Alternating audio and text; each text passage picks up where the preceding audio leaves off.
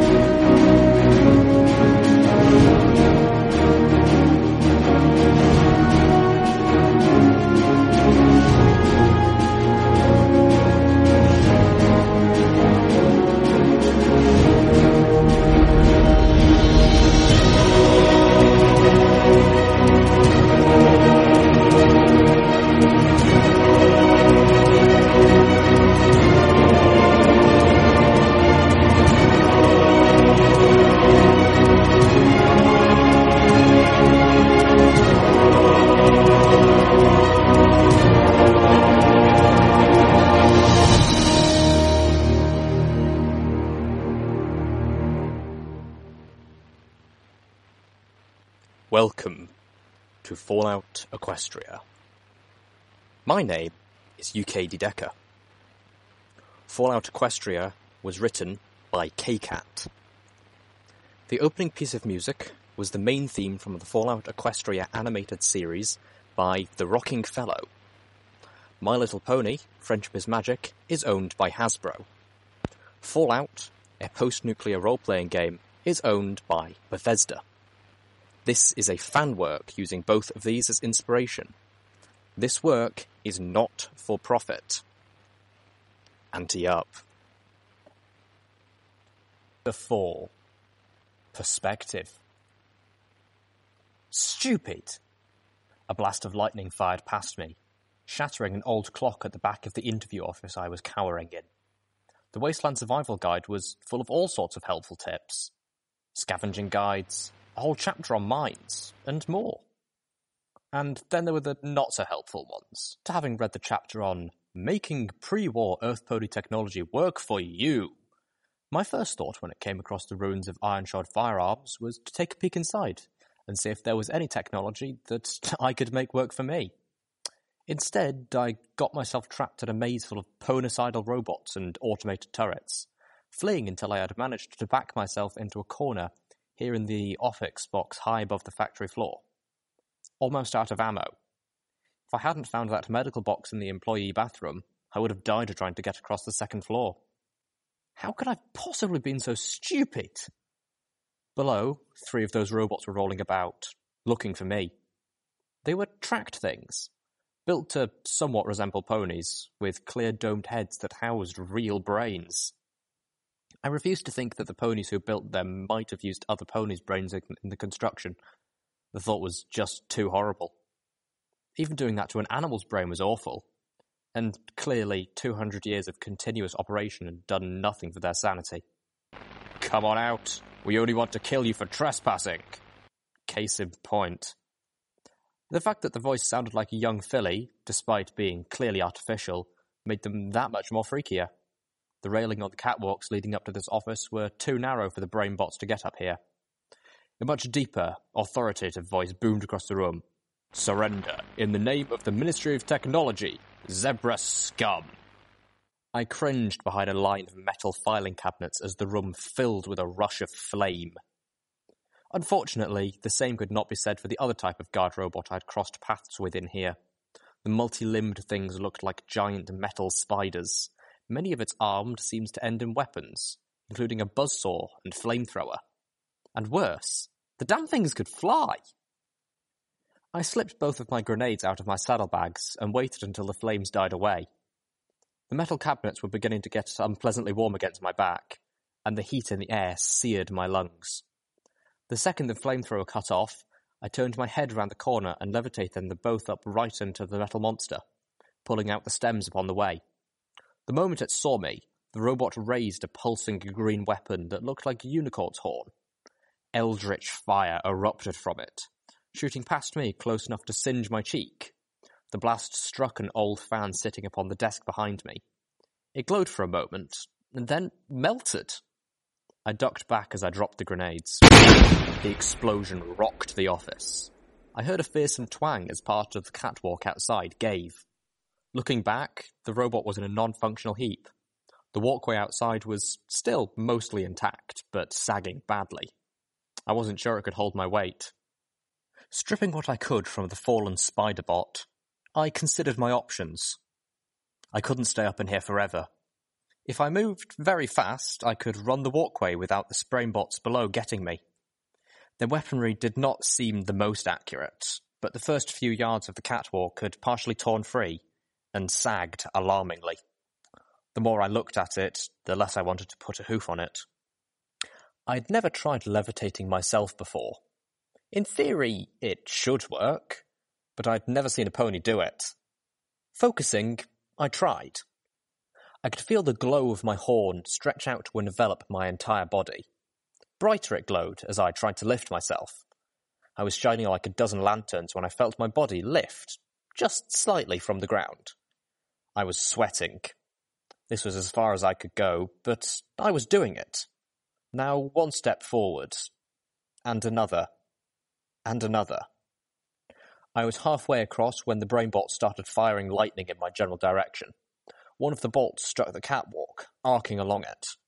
I felt very lucky I wasn't actually touching it, but I was also almost spent.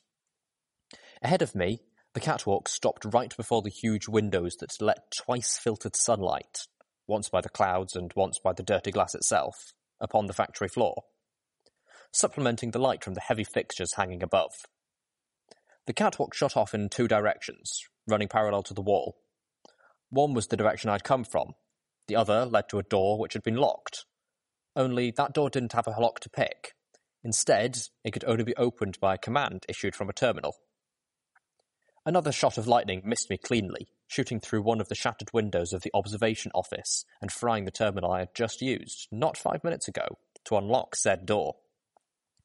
It was a lot of metal catwalk, and the damn bots beneath me shot lightning. I grunted with the effort that kept me aloft, feeling my vision darken at the edges. I had to stop, or I'd pass out. and that would be the end of me. Releasing the magic, I dropped onto the catwalk. It wavered, but held. I let go of a breath I didn't realise I was holding, and started to gallop. Run? We want to be your friend! More blasts. I tensed, expecting to feel paralysing electricity rip up my body, starting at my hooves. Instead, I heard a crash and a loud pop and a twang from somewhere above. Looking up as I ran, I saw that one of the bolts had hit the hanging lamp above, causing its softly buzzing light to explode. And that, freakishly, was the last straw. It snapped loose from the badly aged, cracked ceiling above and swung down, crashing into the catwalk behind me. The whole walkway shook, and then the section behind me tore away with the rending scream of abused metal. Oh, fuck me with Celestia's forehooves!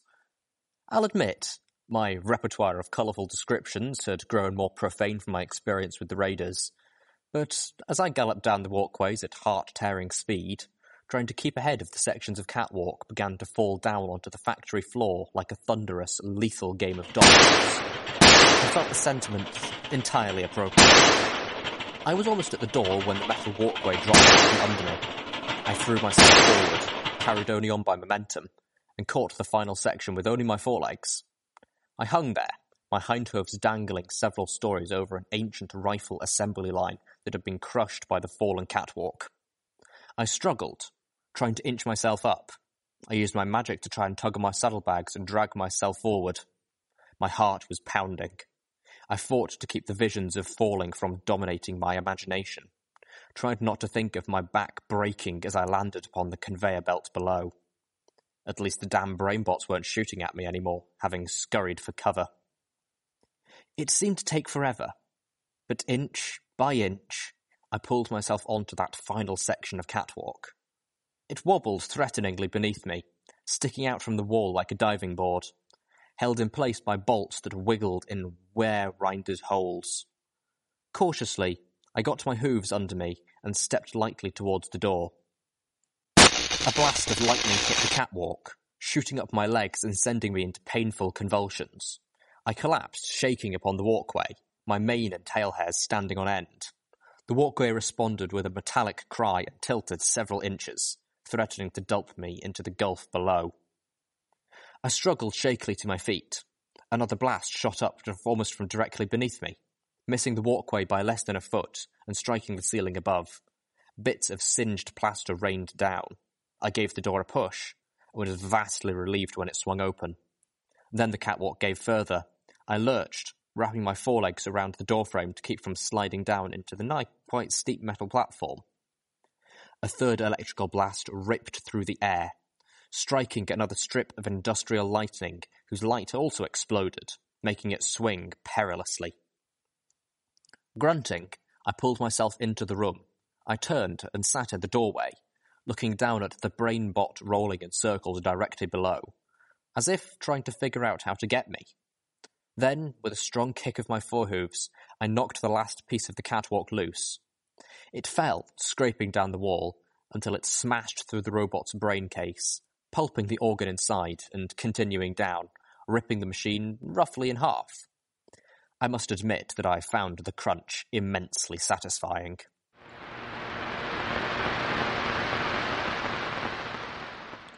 I realised that if the room I had successfully accessed at such great personal risk had not offered another way out, I would have been in deep trouble. Closing the door behind me, I felt immediately more comfortable. The room had been painted over in what had once been a bright orange, and the paint had not at all lost its warmth over time. The wood panelling was probably brought a pleasant, homey feel to what I believed was clearly the factory overmare's office. Now that the wood was rotted and crumbling, on the back wall above the desk was an oversized logo in deeply tarnished bronze. Iron-shod firearms. How do you like them apples? I didn't get it. Ignoring it, I looked around. Large, fancy desk. Chair. Filing cabinets. A poster in a backlit frame. The same poster I had seen several other times in the factory, but this one in far better condition, showing a graceful Pegasus ponies soaring through the sky, rainbows exploding behind her as she shot down upon the dark, demonic, striped figures with evil, glowing eyes. Better wiped than striped. Join the Equestrian forces today. A wardrobe. My eyes barely touched these, moving to the important things first. The office held a terminal I could hack, a wall safe I could pick, and a personal elevator that, if it worked, would get me safely to the first floor and out of this death trap. There was an ammo box under the desk. Then my eyes fell upon something unique. Mounted on the opposite wall was a glass case, and in that case was a beautiful and perfectly preserved revolver, a similar model to mine, but crafted with what must have approached love. It had a scope and an ivory bit moulded for extra comfortable fit in the mouth and ease of trigger. On the handle was an emblem. 3 apples. I tried my hoof, so to speak, at the safe first. It was tough, taking a few attempts, but after breaking one bobby pin, I learned how to better prevent further losses. The safe opened with a generous click. The impressive amount of objects made me wonder if my excursion into iron-shod firearms hadn't been worthwhile after all. I started sorting the treasure from the rubbish. Inside was a sack full of pre-war coins, a copy of Equestrian Army Today, a whole bunch of finance papers that ceased to mean anything 100 years ago, and a box of what looked like bubble gum. I couldn't decipher the writing on it. A Sparko-Magic battery, and finally, an odd hoof-strapped Arcano tech device that looked like it was meant to interface with my pip-buck. Curious, I slid it on and let my pip-buck analyse it. Stealth buck, invisibility spell, 1 charge. Hot damn! Next was the terminal. Pulling out my utility suit, I slid my access tool and started to work. This terminal was tougher to crack than the previous ones, even with my tools. I had to abort several times to avoid getting locked out. I pulled another apple from my bag and bit into it, intent on the screen, only to hit something painfully hard. Levitating the apple up to eye level, I saw a bullet embedded in it. Looking down at my saddlebags, there was indeed a small hole, although it took me a few minutes to remember when that had happened. Once again, I discovered a whole mess of notes and messages. In addition, the terminal had a shutdown key for all the robotic security, and it could remotely open both the safe and the display case. I rolled my eyes, thanking the universe ever so much for giving me this potentially life-saving option, only now that I'd already fought my way to the finish and no longer needed it. I also realised that I could have saved myself a bobby pin if I'd worked on the computer first. I told the terminal to open the display case. Doing so triggered a message. Cousin Brayburn, I know we ain't carting ton time, but the war effort's taken a twist for the scary, and I might not have a chance to see you again. I want to mend fences. Now, I ain't gonna muck this up with words. We all know how well that went last time. Instead, I'm sending you a little Macintosh as a gift and as an apology, to show you I'm sincere. Keep him safe for me, will ya? The accent was very much like that of the voice I found on Velvet Remedy's Pip-Buck, although this time it was clearly not from the same pony. But it was the earnest tone of the recording that gave me pause. 200 years ago, some pony had given this gun as a token of apology and as an effort to reconnect with family. And that some pony's cousin had done just as she asked, preserving the weapon for generations after his own death. I wasn't going to leave it there, untouched by any pony until the building collapsed upon it. But when I took it, I removed it respectfully. All that was left was going through the rest of the office. The ammo box held bullets for Little Macintosh, and not a shy amount. In the wardrobe, I found some old maintenance suit that I could use to repair the holes in my own utility barding, and some other garments that I left behind. Eventually, I turned to the elevator and pushed the button. Nothing. Of course it didn't work. The wasteland just couldn't give me a break. Pulling out my tools, I opened up the side panel and tried to figure out what was wrong and if I could fix it from here. To my great relief, I could. The elevator proved to be in impressive condition, particularly considering the rest of the building, but the battery for the interface was dead. As Celestia's mercy would have it, there had been a replacement in the safe. One swapping of batteries later, I was on my way. As the doors slid shut, the thought crossed my mind. Macintosh, wasn't that? I trotted between the collapsed buildings that littered the area around iron-shod firearms, not having any particular direction to go. Aimless. I hadn't found any signs of civilization. Civilized civilization, mind you. I had kind of given up on finding Velvet Remedy. For now, I was satisfying myself with random exploration, although that had just proven exceptionally dangerous. In Stable 2, I knew exactly what my future would be, as unbearably dull as it would have been. Out here, in the huge open outside, I was struggling with just the opposite. I never considered that having an assigned place might be as much as a relief as it was a burden. My ears picked up the sound of overwrought, triumphant music.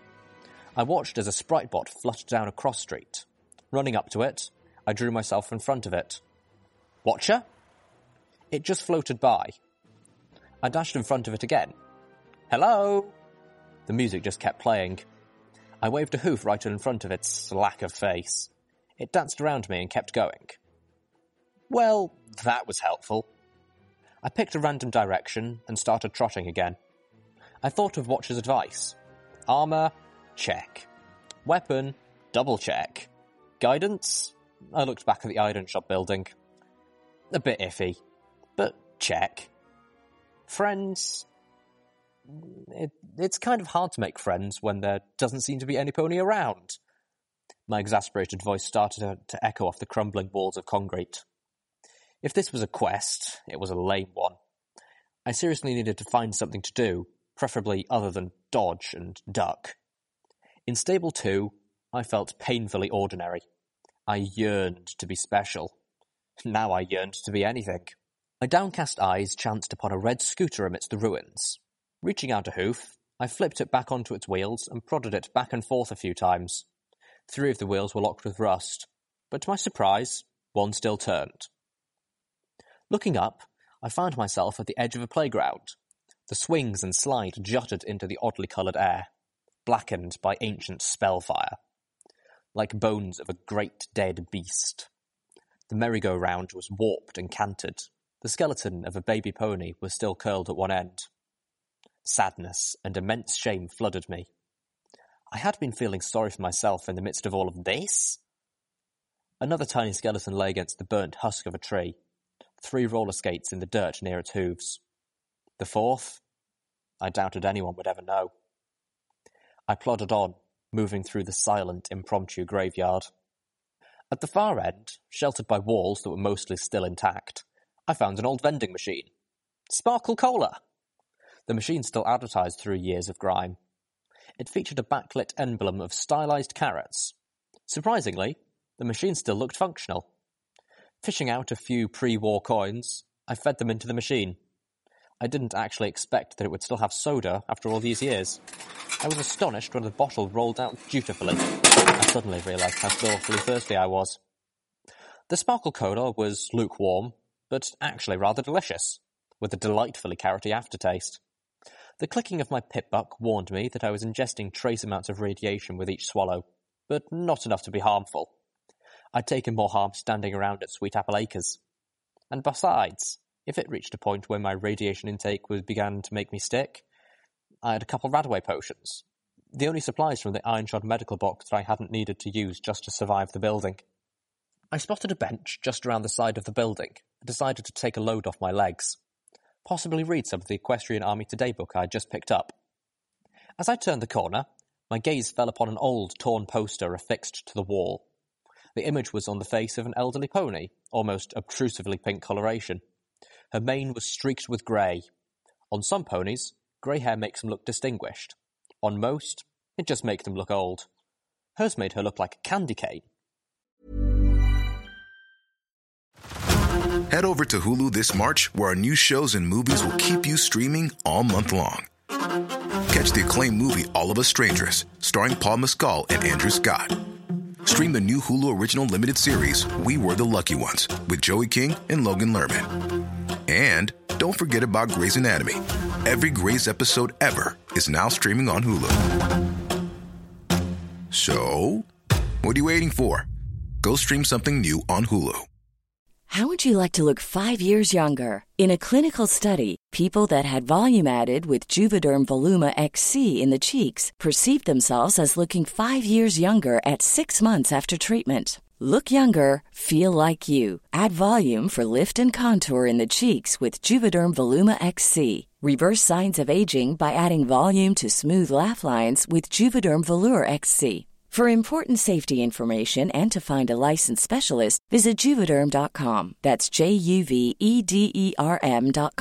Not for people with severe allergic reactions, allergies to lidocaine, or the proteins used in Juvederm. Common side effects include injection site redness, swelling, pain, tenderness, firmness, lumps, bumps, bruising, discoloration, or itching. There's a risk of unintentional injection into a blood vessel, which can cause vision abnormalities, blindness, stroke, temporary scabs, or scarring. Talk to a licensed specialist to find out if it's right for you.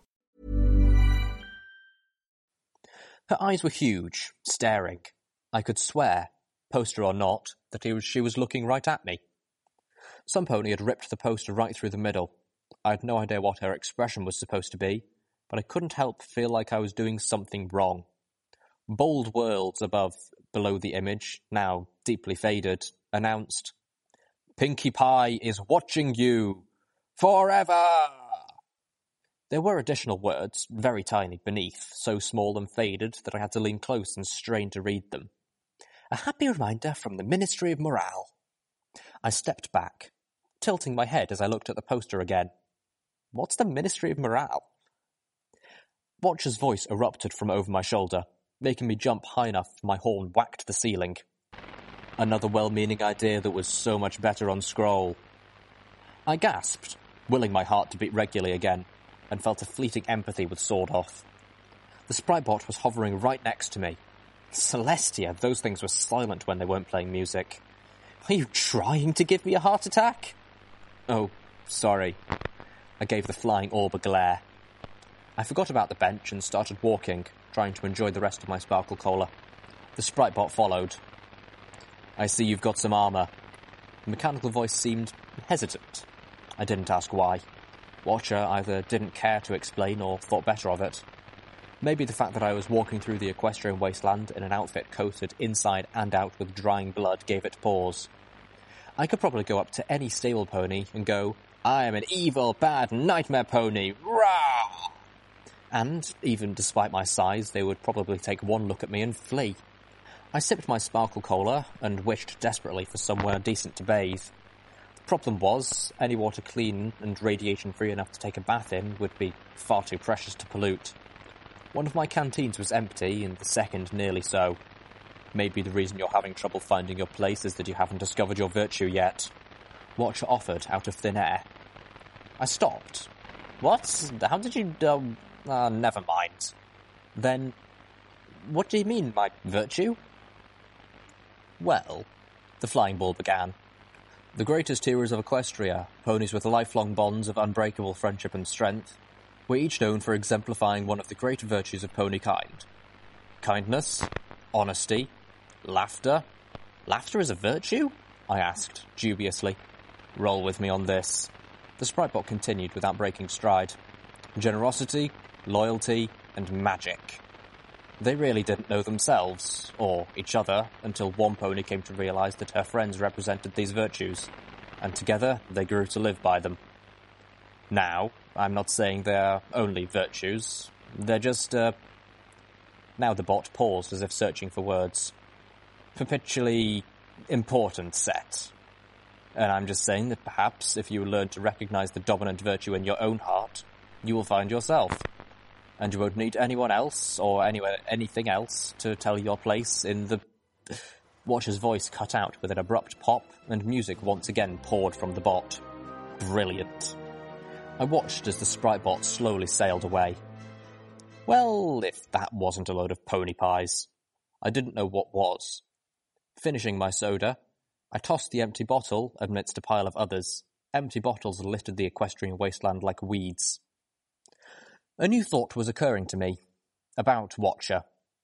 The Wasteland Survival Guide had to be written after the megaspells rained down. Long after, considering its sound advice on scavenging. So that book wouldn't have been in the Ponyville Library as part of the original pre-war library. It found its way there later. From the lack of being burned, defaced, or covered in blood, I was guessing recently. Which made me wonder, did Watcher know about those poor ponies and the raiders held captive? And if so, is that why I was talked into going there? Was I manipulated into walking into that horror because Watcher hoped I could free them? I couldn't be sure, and considering that Watcher saved me, I should give the benefit of the doubt. But I couldn't help the niggling sense that Watcher had played me, and I don't like being tricked. My ears perked as the music stopped again, replaced by a voice, but this wasn't Watcher's voice. This was some pony else. This voice wasn't metallic, it was the voice of a smooth male pony with greasy charisma.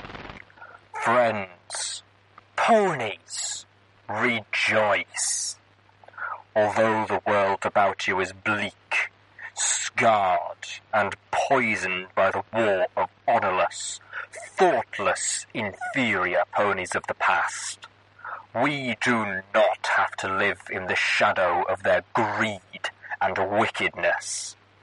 Together, we can raise Equestria back to its former beauty.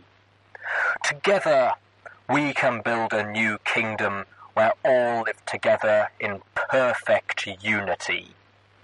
It's already happening, my good ponies. Already the foundation for a new and wonderful age is being built. Yes, it's hard work, but don't we owe it to ourselves and to future generations of ponies to be better? No, to be the best we can possibly be. I'm telling you now, as your friend, as your leader, that we can, we must, and we will. What in a fever dream was that? The music had resumed, not popping back in the middle of a song like when Watcher seized control of a sprite bot, but at the beginning of a new song. Like, this was how the bot was supposed to work. Wait, the ponies have a leader now?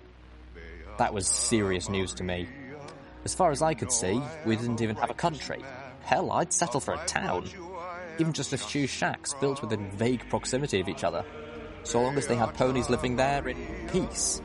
Or as close to peace as the wasteland allowed. If we had a leader, we had to have at least one town, right? Trotting faster now, I found a room with enough intact stairs for me to get up to see what was on the second floor. I brought out the binoculars and looked out. Sure enough, in the distance, I saw smoke. Enough plumes, close enough together to suggest some sort of settlement. I prayed to Celestia that the smoke was from cooking fires, not raiders burning it to the ground. There was a path leading out towards the settlement. That would keep me from losing my way. And there was movement on that path. My horn glowed as I focused the binoculars, bringing up a small group of ponies into view. 2 of them were pulling a heavily laden wagon. A young pony rode on its back, apparently talking with 2 others who were guiding equally burdened 2-headed beasts.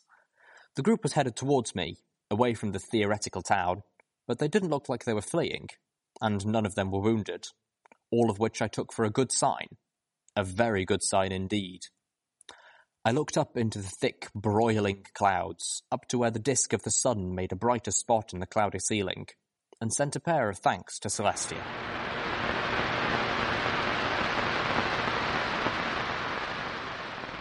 The path wasn't a road, exactly.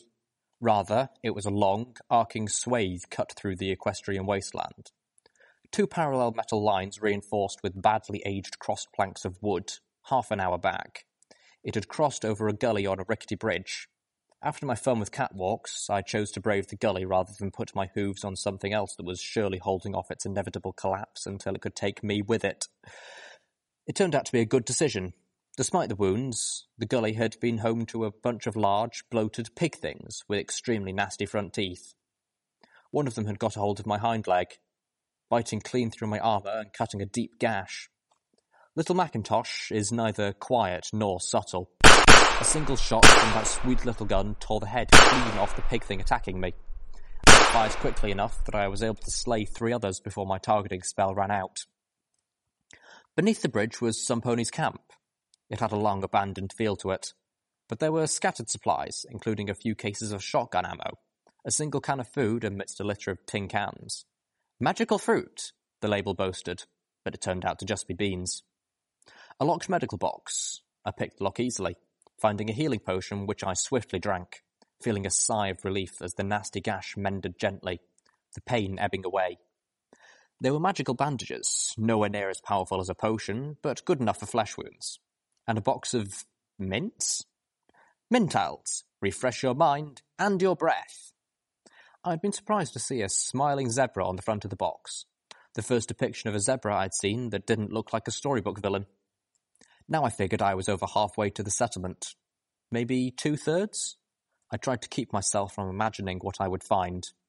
A whole city of civilized and happy ponies? Maybe. I didn't want to set myself up for a letdown. Even a few shacks, I told myself. I picked up the pace of my trot. I heard a gunshot in the same instant that I felt a bullet tear clean through my right hind leg and another clang off the metal casing of the sniper rifle strapped around my back. I screamed in agony, collapsing to a skidding halt on the rocky ground. Clutching at my hind leg, I was bleeding profusely through the hole torn through it. The bullet missed the bone, and I could tell that sickeningly because I could see it. I tossed my head back and screamed again. Desperately, I dragged myself around a large mound of rocks, trying to take shelter from the shooter I never saw. Focusing as much as I could through the terrible pain, I pulled the magic-laced medical bandages from my pack. I tried wrapping my bleeding hind leg, but the bandages were meant for cuts and gashes, not gaping holes. It was soaked with blood and sliding off almost before I had finished wrapping it. I tossed the bandage and tried again, this time pulling the bandage much tighter. It too soaked bright red, but at least it stayed. Shaking with fear and pain, knowing from the sudden chills that my body was going into shock, I looked up and tried to spy the pony who had attacked me. I looked all round, but no one was there, and there wasn't a whole lot of cover to be hiding in. These hills of dirt and rock were mostly barren. I felt like my heart had swallowed an ice cube when the image hit me that there was a pony out there with a stealth buck. She could be right next to me, pointing a gun at my head. I wouldn't even know. But then I looked upwards, and there in the sky was a rust-coated Pegasus pony with an orange mane under a black desperado hat, and what looked like 2 rifles, one strapped beneath each wing. The pony had just finished circling back around and was aiming right at me. With panicked instinct, I levitated a large rock in front of my face as a shield. A crack rang in the air. 2 rifles fired simultaneously. The first bullet struck the rock, sending chips of stone flying, and ricocheted, lodging in my canteen. The last of my water burbled out at my hooves. The second punched through my armor and embedded itself in my left shoulder, sending me reeling. Again, I collapsed, the pain peaking and then beginning to bleed off, which I knew wasn't a good sign. This time, I didn't think I would be getting back up again. So, this is what I was like to die. So overrated. My eyes felt heavy. I closed them, I don't think for long, but when I opened them again, I spotted the ponies drawing their wagon, coming over the hill. Behind them would be more ponies. Guiding pack, 2-headed cattle things. I remembered the young pony on the back of the wagon. I doubted any of them would be looking up. Forcing myself to my hooves, I began dragging myself into the open. If I was going to die, it wasn't going to be laying down, watching these people get slaughtered. My body screamed agony into my head, but I kept going, marching myself on lame legs until I was standing in the path right in front of the approaching group. Turning and focusing through the hammering in my head, I lifted little Macintosh into the air and pointed it at the rust-coloured Pegasus, who had whipped back around and was again flying right at me. I stood directly between him and the travellers. My vision was blurry from tears and trauma. I wasn't sure, even with Sats, that I could hit him, and I stood no chance against his aim. He was an amazing shot. Technically, he hadn't missed me yet. Putting every ounce of me into it, I growled as menacingly as I could, and hoped that a pony who had survived 4 shots would be mistaken for a pony to be reckoned with. Shoot me all you want, but if you attack that family, I will end you. To my surprise, the Pegasus's eyes widened, and instead of firing, he backflapped his wings, coming to a halt in front of me. Whoa, Nelly! Levitating little Macintosh was getting really hard. I'd lost all feeling in my shot leg, and fell onto my haunches without realising. I ain't the one attacking that caravan. You are. What? Black was seeping into my vision from all sides. My head was spinning. The conversation wasn't making any sense, but at least he was conversing rather than killing me. Weakly, not attacking, you shot me. Well, of course I shot you. I see a raider heading to the caravan. I'm going to perforate her till she's not moving no more. The rust-coloured pony glared at me. With a strangely proud look, it's my policy. I felt my forelegs beginning to give. I was near collapse, but the words of the pony caused a fire to flash in between my head. Little Macintosh had begun to sink towards the ground, but now it swung back up, pointed right between my attacker's eyes. I'm not a raider! The pony pointed at me argumentatively. You sure look like a raider. Seemingly out of nowhere, the colt from the wagon galloped into view. I tried to raise my voice in warning, but nothing came out. The blackness fighting to overtake my vision finally won, and I collapsed, sinking into what felt like a deep sleep. The last thing I heard was the colt whinnying. Calamity! What have you done?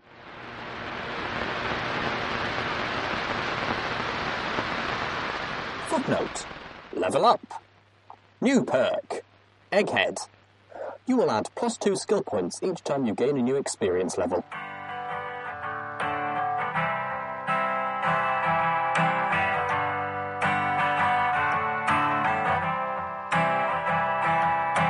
Should've just sent the whiskey when they saw the trouble coming.